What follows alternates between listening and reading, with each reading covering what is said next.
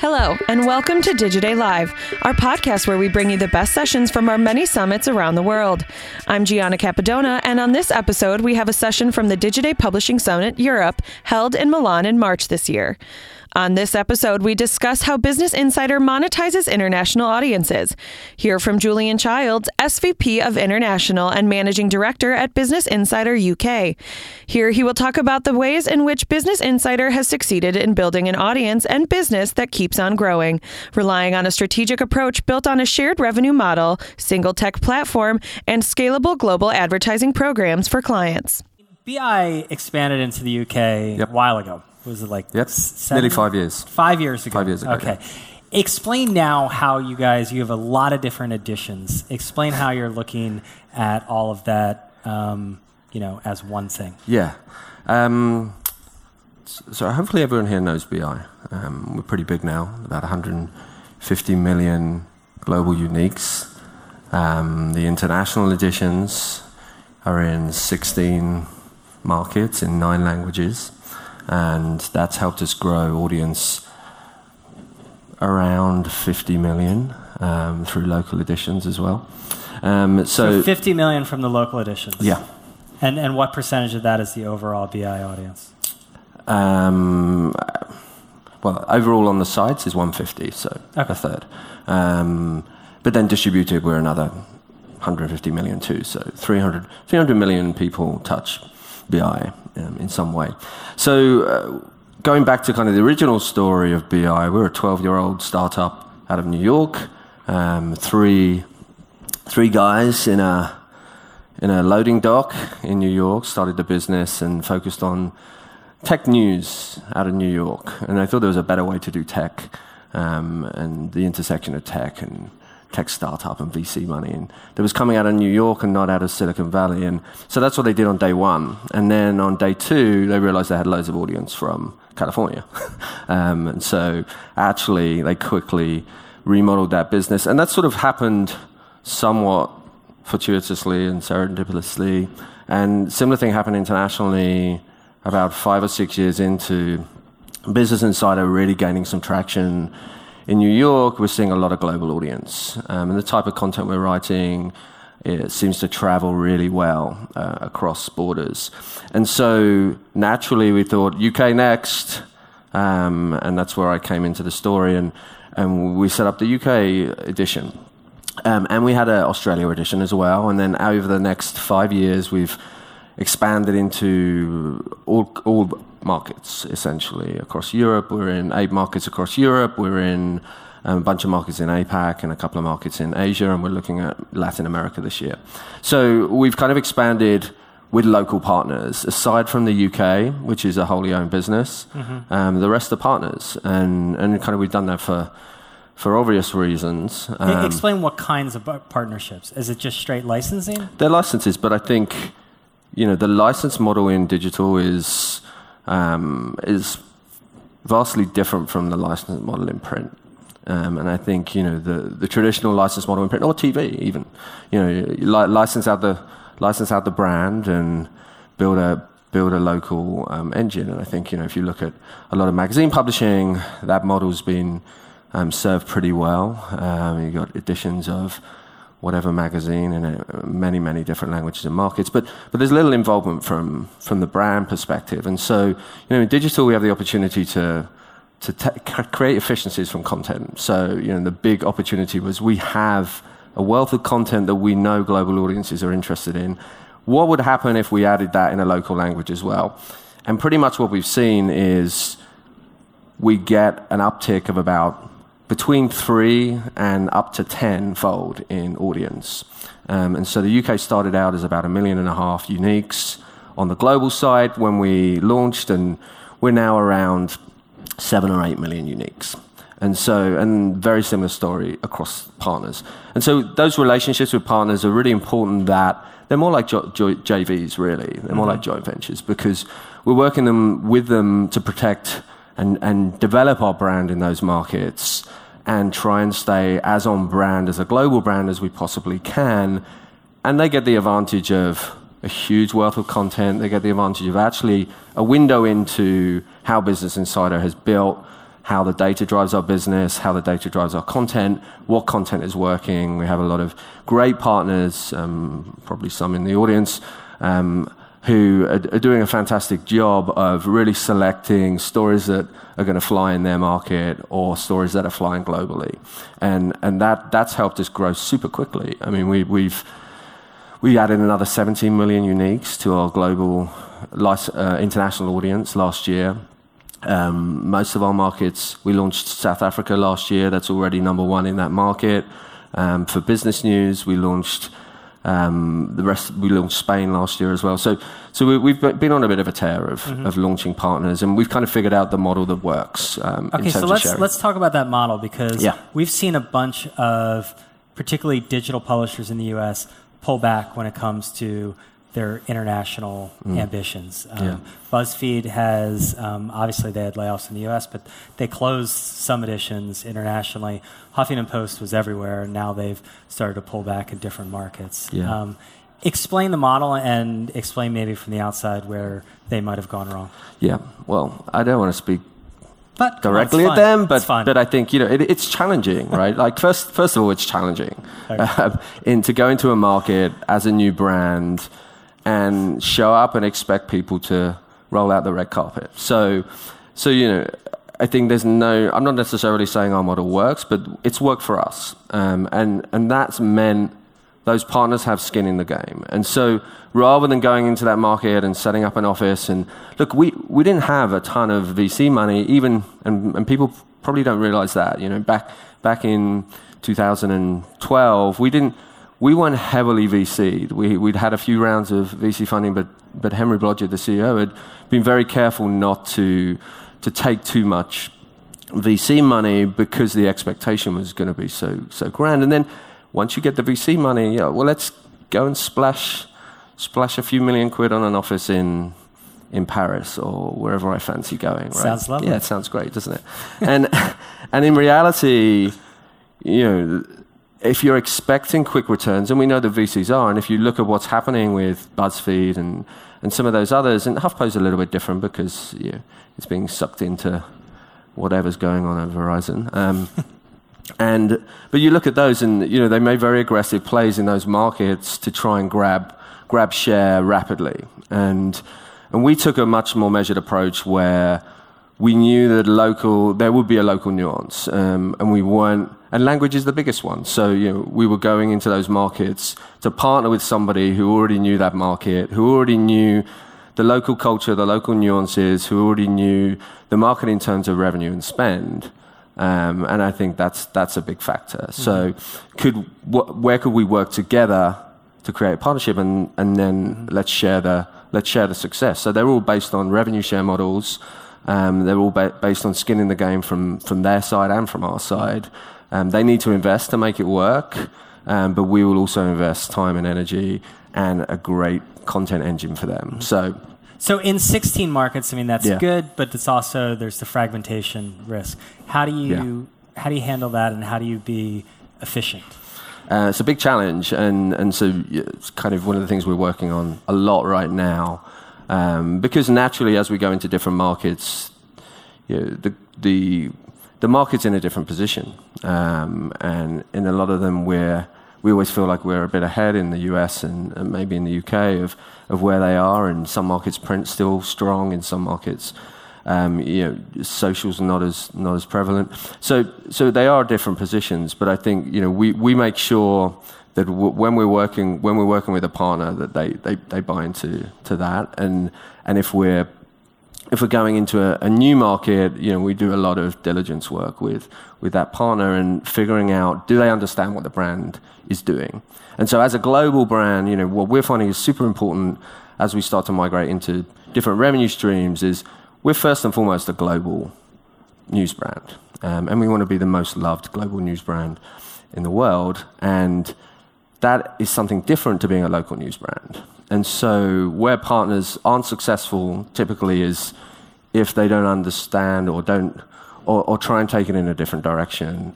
And we're not intending to be a local news cover. So explain that orientation of being global, because you need some local credibility. Yeah. I mean, otherwise, why do it? I mean, people can just go to BI. Absolutely. So how do you get that local credibility and nuance, but then at the same time not try to act like Business Insider Polska is truly Polish? Yeah.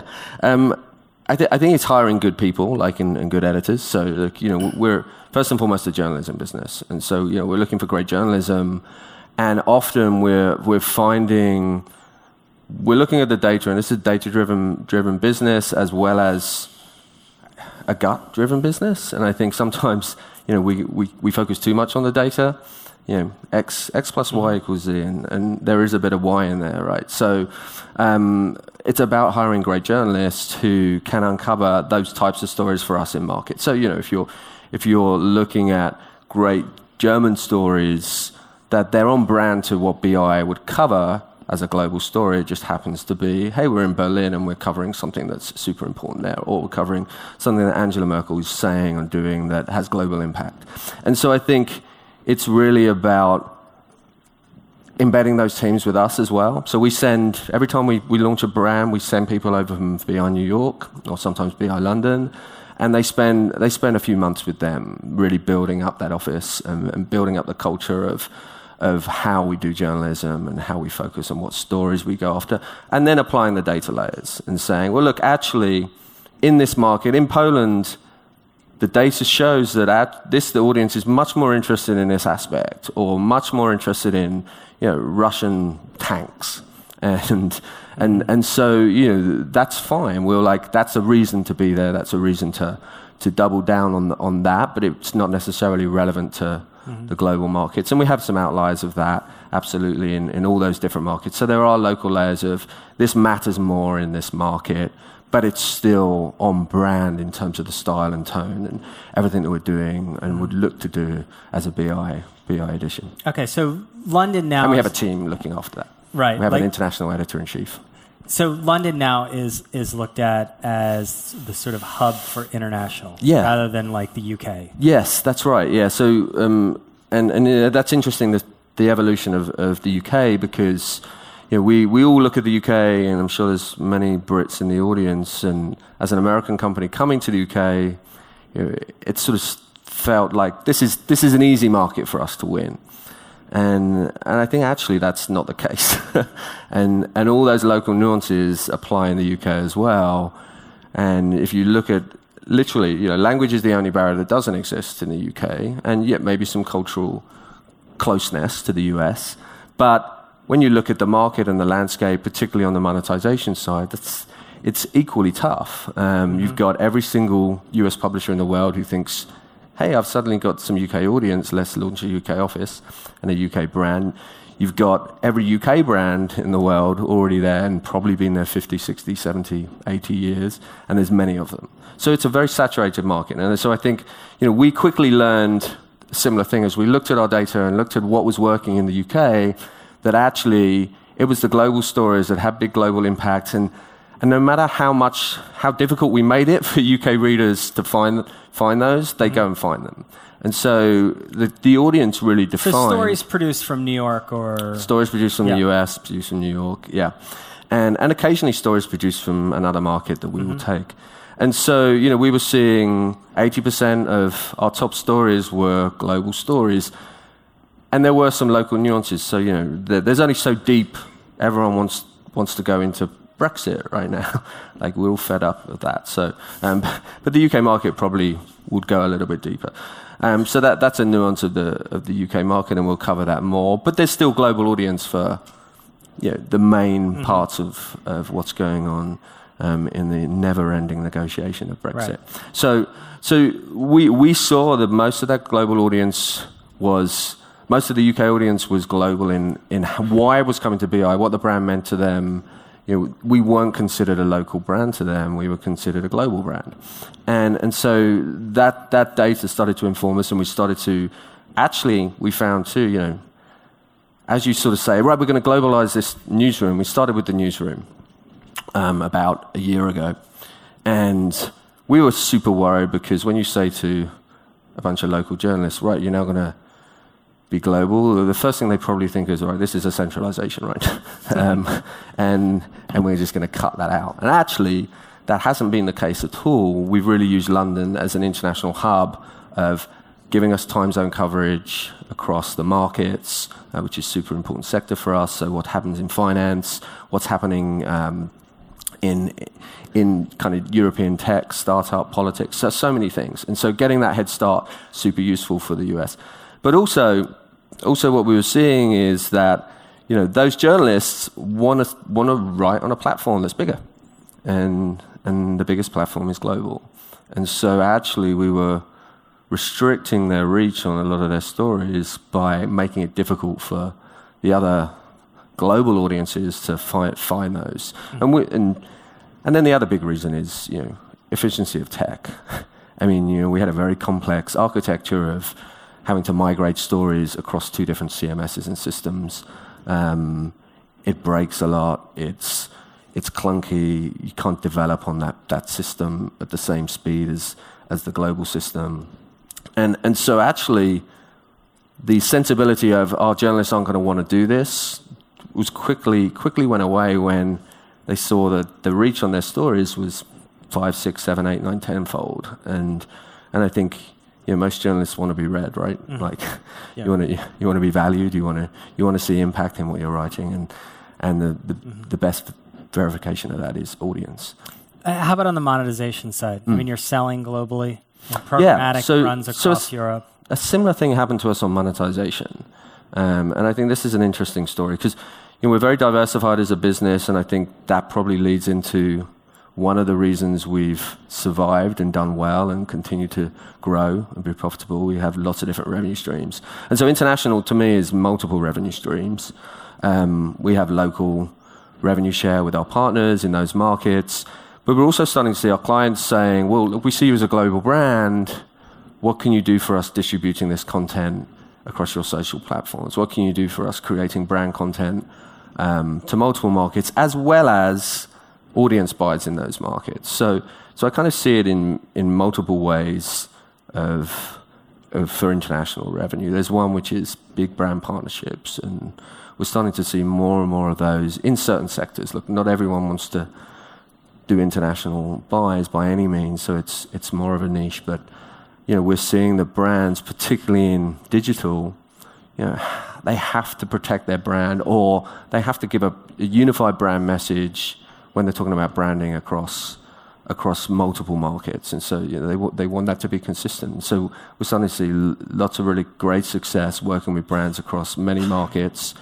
And the differentiation for us, which is we're authentically international. We have 16 markets with 9 local language editions. We're not just, hey, this traffic's there and we want to monetize it. We actually have an international brand that is resonating in multiple languages in multiple markets. And so we can also therefore offer translation of content and running those services as well. So we see global branded content, we see localized syndicated content across those markets, and then we see audience buying. And so the most interesting trend for me, which I think is going to continue to drive our business, is centralization of data, right? So data is the most important thing in marketers' arsenal right now. Every brand is thinking about data holistically. How can I connect my customer view? How can I understand that? How can I hopefully do more top funnel activity as well as all that ROI stuff on Facebook and Google that we know works? And how can I have a picture of data? And it makes total sense to do that centrally if you're a global brand, right? Like, I don't want to have silos of data in loads of different countries, built different ways, and it starts to dilute my brand, and it creates risk. And so I think, it also creates a ton of efficiency. So we're starting to see that happen. And so we've connected all those different markets to be able to say, well, look, we're sharing data too. Actually, those audience buys in programmatic can be global from anywhere, can be from anywhere in Europe, can be anywhere around the world. Programmatic isn't defined by borders, right? So if you want to buy on a platform, a programmatic eyeball, you can buy it from anywhere as long as you have a seat. So 2019, more markets? Yeah. We're looking at LATAM, like I said, and I think we're also working out improving those models in those markets, and so we're bringing new products to those markets from the US or things that are working. So we're just about to roll out a program, a Studios product across our European markets. We're rolling. And that's for branded content. For branded content, a syndicated product across our Asia markets. So yeah, lots more productization based on a close network of markets for us. Yeah. And one thing I've forgotten, BI Prime, your subscription program, is that in each market or in select markets? So that's also something that could be coming, but not official. And so we're talking about that and looking at that. At the moment, it's a global platform. And again, that data for us is important as we're evolving that business and growing that business from a zero base. So that's global, but we see a lot of international. So when you say it's a global platform, it's one subscription? It's on the global site, yeah. Okay, so it's not like someone of a local site, there's a different version of BI Prime? No, there's no BI Prime on a local site, but if you want to read a piece of content that's Prime, then you'll get redirected into the US to subscribe for that. Yeah. Got it. So, but we're looking at that model and how can we turn that local, or how can we create a revenue share system for that? Okay. Want to open up to questions? This one right here. I was just wondering how you globalize content or a story in the local language. In terms of like the style of it, or the language of it? It's a good question. So we made a decision to not overthink that, and partly because I think in today's landscape in digital, we're all reading content from around the world, like whether we intend to or not. We're reading content on social media that gets shared. And for the most part, we understand what it says. So we are now writing out of London.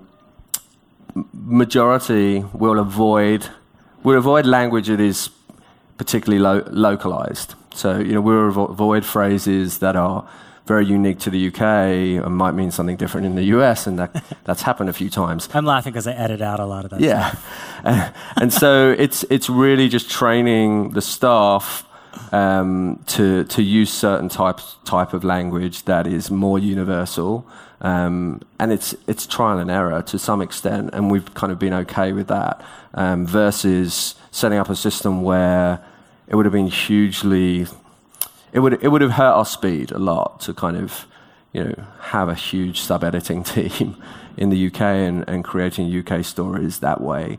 But also, if there is a particular content area like UK politics, it's the audience on that is vastly bigger in the UK, and so that'll be written by a UK journalist, and they'll tend to write UK style on that, and try and also remember, and this is something that we've learned over time, remember that this is a global platform. So when you're writing this story about Brexit or about we don't even understand it in the UK, right? So how are we going to expect the rest of the world to understand it?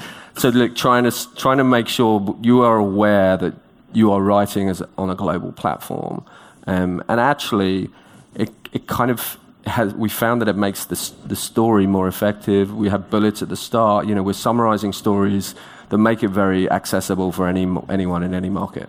Right. Okay. Oh wait, there's one more. Just a quick supplementary on that was. Yep. Aside from style, if you've got a story on Business Insider Spain, can you globalize that? Do you translate it? Yeah, we do. But we have a team, so that's difficult. And I think the big area that's going to shift that, which is coming, is better AI translation tools. And once that starts to happen, it's more interesting. But I think it's all manual right now. So we have a great product suite in Chartbeat where we'll take, hey, here's the stories that are working in Spain. Let's have a look at those.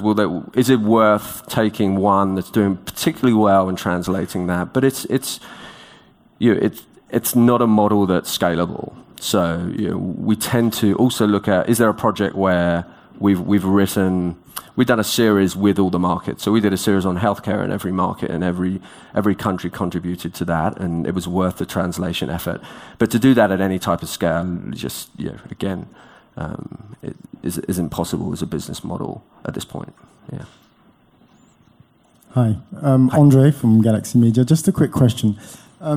All your partners across the world, they're all sitting in the same tech environment. Is it the same CMS, the same ad stack, or they're all doing their own thing? No, it's a lot of different ones. We'd love it to be one, but I think also, again, you lose the local opportunity. Whilst we're not a single language content system, so all the English language, UK and US have been using one global CMS, and then we allow every partner to use their own. We did go down a path of developing that CMS, a version of that CMS for each market, but again, it's a challenge, and I think typically we're partnering with existing publishers with existing CMS systems. So to have a separate CMS for BI makes no sense for them scaling their business, and we've seen tons of success with Poland being able to use their own CMS, and they have a big portal brand in that market. So yeah, they're all using their own instances and their own versions. We don't force that on them, but there is an option. And I guess for the whole ad stack and all the rest, it's the same thing, really. Yeah, so we're trying to unify a lot of the audience into one ad stack, and we've just rolled out a programmatic network for that. So they're putting inventory into our ad stack to take advantage of the scale of that and the ability to reach global buyers in that system as well. And that's a really interesting development for us. So that's launched at the end of last year, and we're starting to see really good growth in that, taking that to market and giving regional buyers the opportunity to buy across all those markets in one place. Okay, we're going to have to leave it there. Thank you, Julian. Thanks, Brian. Appreciate it.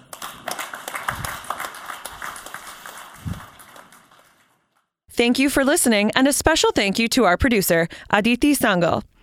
If you like this show, please make sure you subscribe on Apple, Spotify, Google Play, or wherever you get your podcasts. We'll be back again next week with another episode.